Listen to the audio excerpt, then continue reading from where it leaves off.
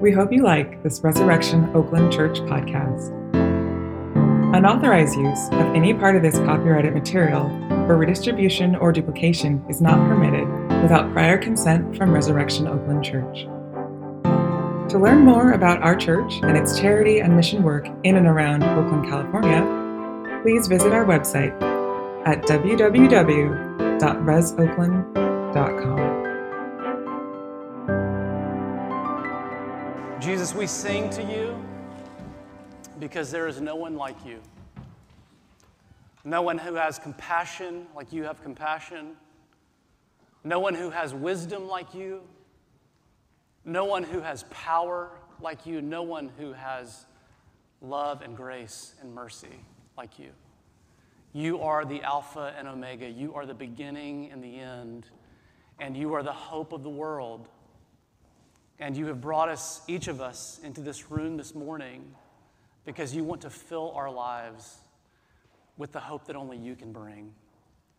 We ask that you would do that now as we turn our attention to your word, that you would speak to us by the power of your Spirit in such a way that our lives would be changed, that we would leave this room different this morning.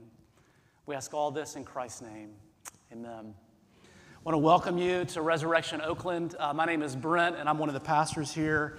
And especially want to welcome you. If this is your first Sunday visiting with us, we're so glad you're here. Maybe this is your first time back in church in a really long time. Maybe this is your first time ever in a Christian worship service. We are so glad that you're here. Our hope is that this would be a community where you could come and explore the claims of Jesus with others. This Advent season, we have been looking at the songs of Christmas, and I said last week that the opening chapters of Luke's gospel, as we read about the Christmas story, they're like a musical. Everyone is singing. They learn about the good news of Jesus' birth, and their response is to sing. And Mary sings, and Zechariah sings, Simeon sings, and the angels sing. And so for these 4 weeks, we're looking at these 4 songs. And, one of the things that songs do is they prepare you. When I was in high school, I played on my high school basketball team, which I know many of you are like, of course you did. You look so tall and athletic, Brent, shocker. Some of you are like, when did you stop growing? What happened? But one of the things our team would do is before games, we would listen to songs on a mixed tape. And if you don't know what a mixed tape is, it's basically like Spotify, but just it takes a little more work. I have what's called my car is vintage, is how I like to think. It has a cassette tape player in it, so you can come see that after the service if you want to. I dream about the day when I'll have a car that doesn't have a cassette player in it. We would listen to these songs to get us ready for games. Songs like, "You Can't Touch This." Yep. That's a good one. Songs like Whoomp, There It Is. Anybody remember that song? That's a classic. Songs like Eye of the Tiger.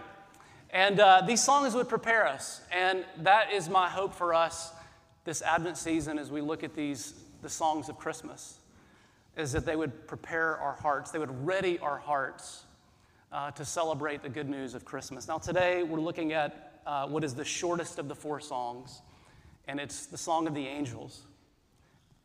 It's so short, it just only comes in 1 verse. It's at the very end of this passage, but I want to read the rest of it just so we have a little bit of context here. Let me invite you to give your attention to the reading of God's word from Luke 2. In those days, a decree went out from Caesar Augustus that all the world should be registered. This was the first registration when Quirinius was governor of Syria. And all went to be registered, each to his own town. And Joseph also went up from Galilee, from the town of Nazareth to Judea, to the city of David, which is called Bethlehem, because he was of the house and the lineage of David, to be registered with Mary, his betrothed, who was with child. And while they were there, the time came for her to give birth. And she gave birth to her firstborn son and wrapped him in swaddling clothes and laid him in a manger, because there was no place for them in the inn.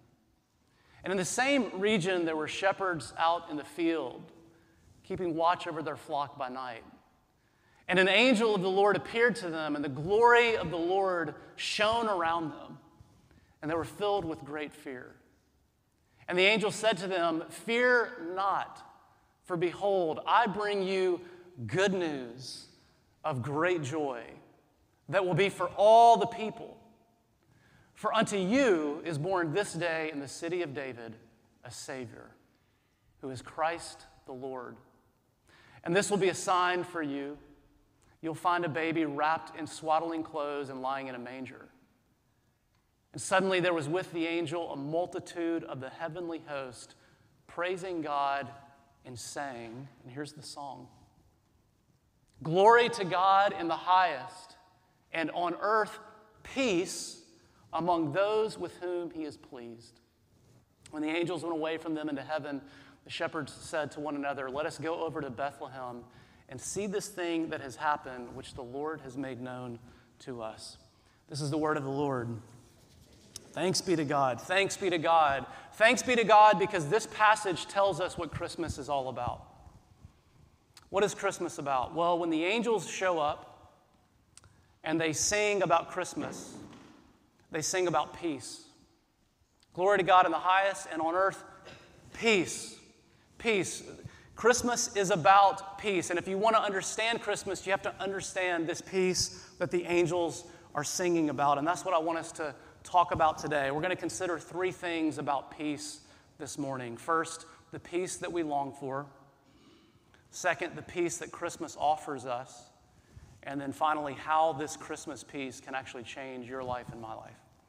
So let's begin with the peace that we long for. There's actually two pieces that we long for. The first is this. It's peace within.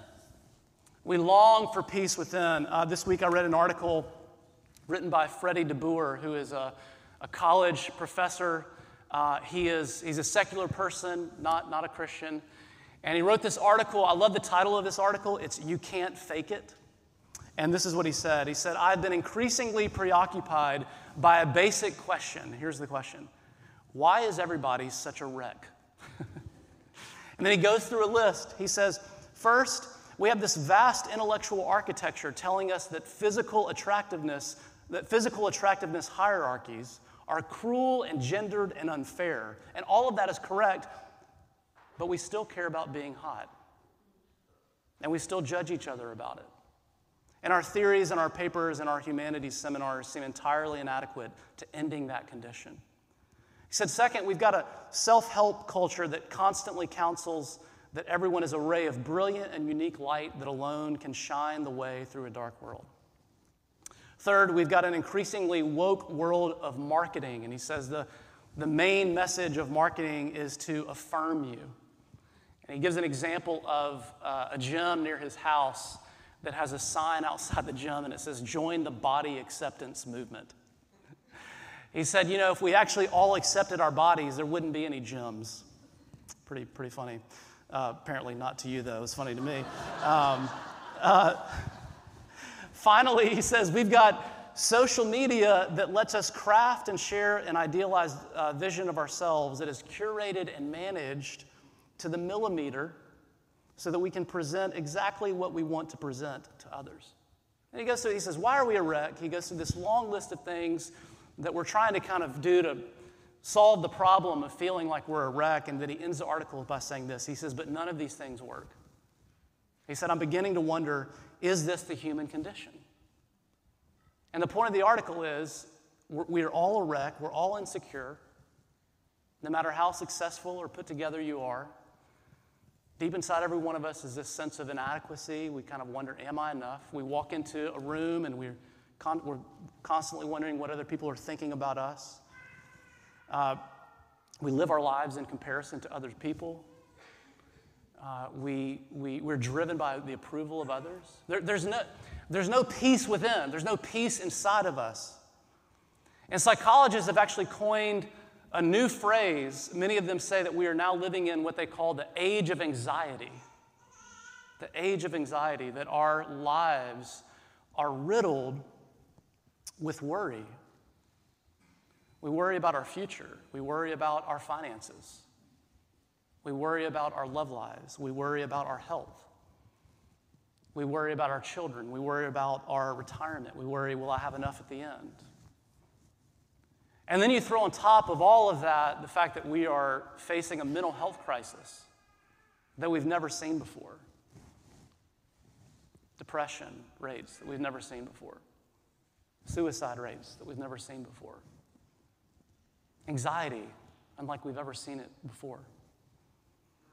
You kind of get the point. I mean, I don't want to spend too long belaboring this because I don't think I need to spend too long convincing you that there's no peace within. And we long for peace within, but we can't seem to grasp it. And that's not the only peace we long for. Here's the second one. We long for a peace without. By that I mean a peace that is outside of us. Peace in our city. You know, Oakland is a very beautiful city, and it is a very broken city. There's a lot more pain than there is peace. A lot of division, a lot of anger, a lot of hostility, a lot of inequity, a lot of injustice, a lot of violence, a lot of fear. I've seen a lot of people leave the last couple years because they can't take it anymore, because there's too much pain and there's not enough peace. And some of us in this room, we don't have the luxury of moving, actually. Some of us in this room, we don't even have the luxury of letting our kids go outside to play of our house because we're afraid of gunshots and violence that's happening right outside of our front door. We long for peace in our city. We long for peace in our world. Peace in Gaza and Israel. Peace in Ukraine and Russia. We long for the killing to stop, the hatred to stop. We long for the images of innocent lives being taken to stop. And we've seen images unlike we've ever seen them before in the last month. We long for peace within. We long for peace without. And you might be thinking, okay, this is the part of the sermon where you're going to tell me how Christmas offers us that peace. Actually, no. Christmas says there is a peace you and I need more than either of those other two pieces. And that brings us to the second point, the peace that Christmas offers us. What is this peace? What is the peace that the angels are singing about in Luke 2? It's not peace within. It's not peace without. It is peace with God. This is the peace that Christianity says we need more than any other peace. It's the peace that the angels sing about. It's the peace that we sing about when we sing the very famous Christmas carol, Hark the Herald Angels Sing. It goes like this: Hark the herald angels sing, glory to the newborn King, peace on earth and mercy mild. What is that peace? God and sinners reconciled. The peace that Christmas offers to us is reconciliation with God. Peace with God. Do you know that the Bible says we are born into this world not at peace with God? This is not the way most people talk about God, by the way. It's not a very cool way to talk about God, but it is the way the Bible talks about God. It's the way the Bible talks about you and me. It says that we are born into this world with enmity towards God, that we are at war with God. Romans 8:7 says that the natural disposition of our hearts is a deep hostility. That's the word that it uses, hostility towards God. And maybe you're thinking, listen, that is strong language. I'm not hostile towards God. I don't hate God. I'm just not all that interested in God. And if that's you, let me just push back for a moment and say either you're not being honest with yourself or you don't know yourself very well. Because deep within every single one of us, there's a hostility. Thomas Nagel, who taught philosophy for years at NYU and is an atheist, he talks about his own belief in God, his own unbelief in God this way. He says, I'm talking about the fear of religion itself. I speak from experience being strongly subject to this fear myself, I want atheism to be true. He says, I want it to be true. And I'm made uneasy by the fact that some of the most intelligent and well-informed people I know are religious believers. It isn't just that I don't believe in God, and naturally I hope that my belief is right. I hope there is no God. I don't want there to be a God. I don't want the universe to be like that. My guess is that this cosmic authority problem is not rare. I doubt there is anyone who is genuinely indifferent as to whether there is a God. And I love his phrase, cosmic authority problem. Cosmic authority problem. My children came into this world not wanting to do what I asked them to do. This is how all of us come. Thomas Nagel is simple. What he's saying by this cosmic authority problem is, if there is a God, that means you can't just live however you want to live. And he's not neutral about that. He's not indifferent about that. And if you know yourself at all, you know you're not either. There's a hostility. Let me give you another philosopher here, Kevin McAllister. The great philosopher Kevin McAllister. You didn't know that you were getting philosophy in you when you were watching Home Alone. If you haven't seen this movie yet, I'm not ruining it for you. You've had your fair chance to see it. But remember the scene where he wakes up and all of his family is gone. And the night before, he had been so angry at them that he said, I wish I didn't have a family. And the next morning he wakes up and everyone is gone. He'd been accidentally left behind, but he thinks his wish has come true. And his first response is he's terrified. He says, I made my family disappear. But then he starts thinking about, how they'd treated him the night before, and everybody was bossing him around and telling him what to do. And he says, I made my family disappear. And the music starts playing, and he's running around the house going, I'm free. And he's, eating whatever junk food he can get his hands on. This is why is he so thrilled? Because no one is there to tell him how to live.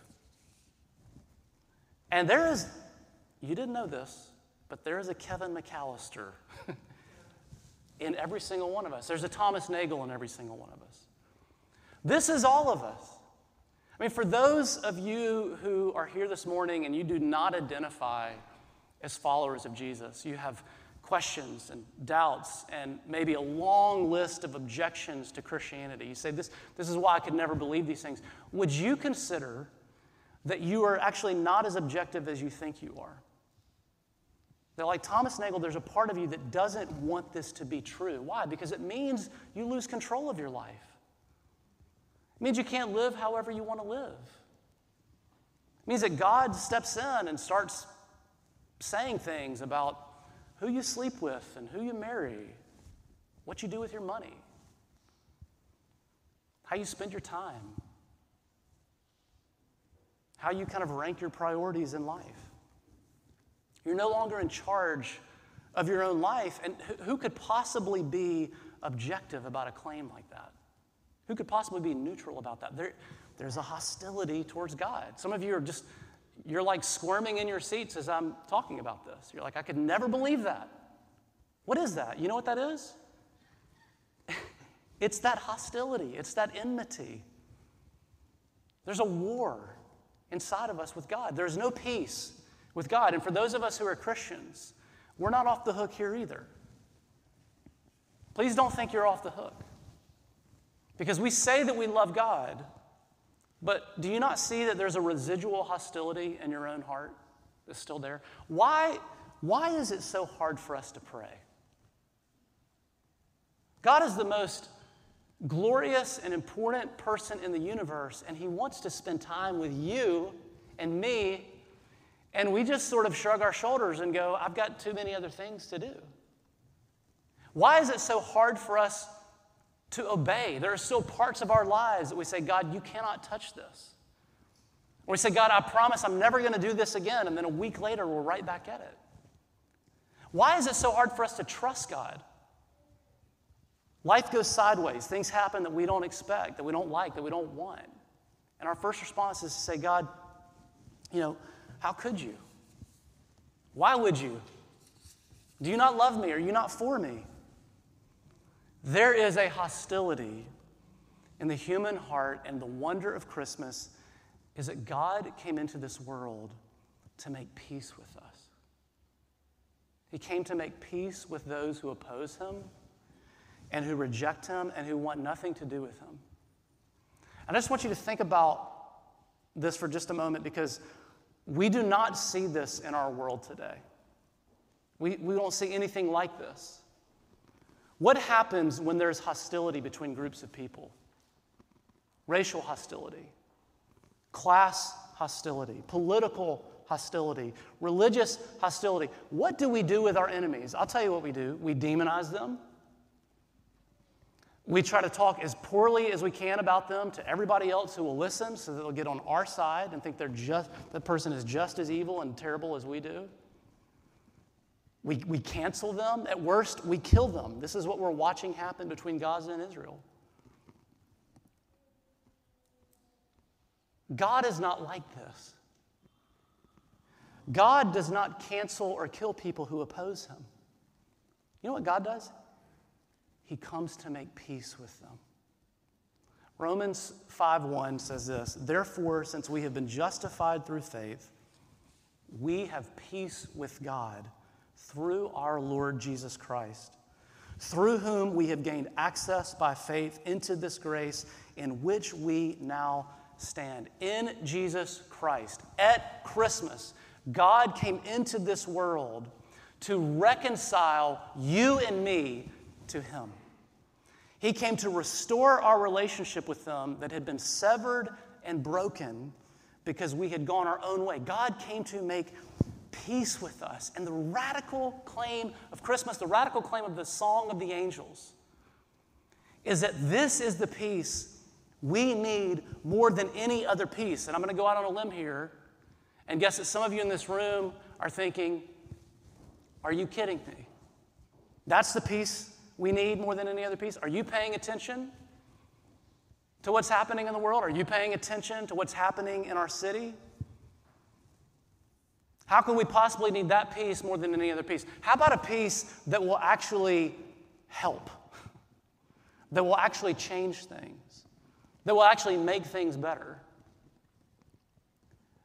Christmas peace can. Peace with God can. And that's the last point. How does this peace change our lives? It does two things.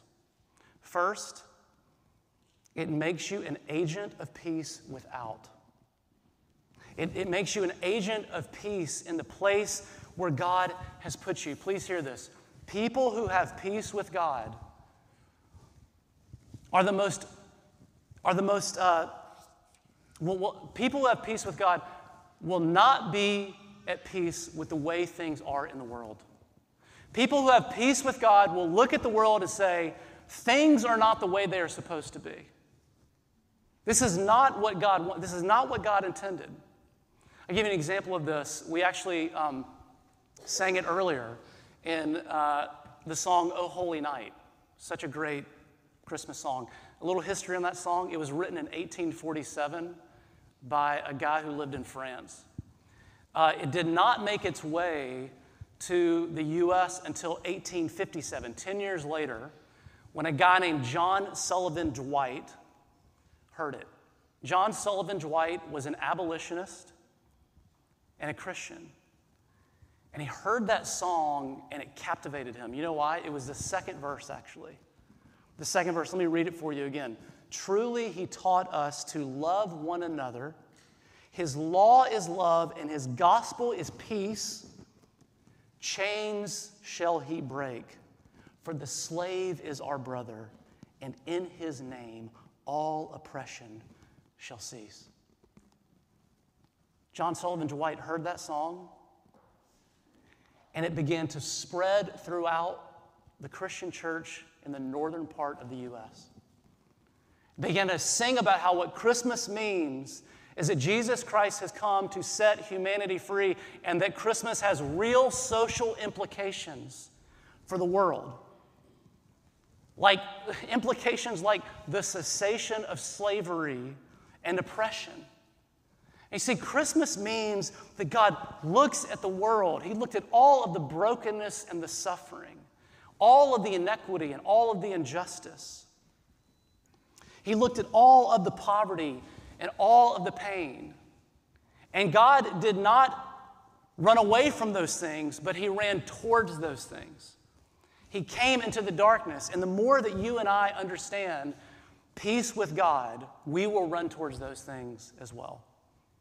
We will begin to look at every part of our lives, our money, our time, our career, our neighborhood, our city, and we will ask questions like, where does God's healing need to come?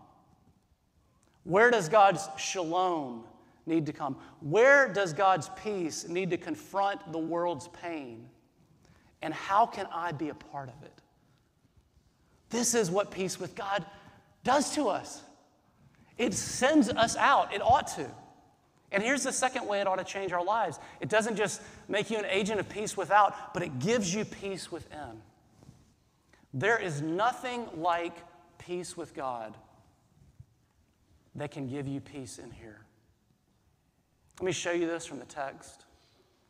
The angels sing, "Glory to God in the highest, and on earth peace to those on whom his favor rests." Peace with God means you get God's favor. The literal translation of those words is peace to those with whom God is pleased. Christmas means that God is pleased with you. I think most of us, we live in suspicion of that. God is pleased with me? God is pleased with you. That's what it means to have God's favor. Colossians 1:21 says it this way: once you were alienated from God and you were enemies in your minds because of your evil behavior, but now he has reconciled you by Christ's physical body through death, hear this, to present you holy in his sight, without blemish, and free from accusation. How does God look at you? When you are in Christ, when you receive the gift of Christmas, when you receive the gift of the Savior, God looks at you as holy in his sight, without blemish, free from accusation. When God sees you, he sees you as perfect as he sees Jesus. God loves you to the same degree that he loves Jesus. God the Father is as pleased with you as he is with God the Son. How pleased is God the Father with God the Son? More than I can tell you this morning, actually. God is pleased with the Son. And God is pleased with you. He delights in you to the same degree that he delights in Jesus. And when you begin to understand that, it will bring a peace within that nothing else can bring. Let me ask you a question. If you believed that God really loved you like that, can you imagine the sense of confidence and joy and security that you would walk around with every single day? Can you imagine how free you would be from having to prove yourself? Having to live for the approval of others, having to prove yourself in your career? You would be so free. And let me tell you, your worry and your anxiety would begin to be healed. Not fully. That happens in glory. But you would begin to see some progress. To know that the God of the universe loves you like this. That he has you in his hands. That he would not let anything come into your life that will not ultimately work for your good. The more you understand peace with God, the more you will experience the peace of God. I'll finish with this. In his book, Hidden in Plain Sight, Mark Buchanan tells the story of a Rwandan woman whose only son was murdered. And her life, as you can imagine, was consumed with grief until one night there was a knock at her door. She opened her door, and there was a young man about the age of her son standing there. And he paused for a moment, and then Mark Buchanan tells the story this way. He says, the man looked at her and said, "I am the one who killed your son.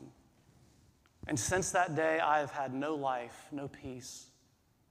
So here I am placing my life in your hands. Kill me, I'm already dead.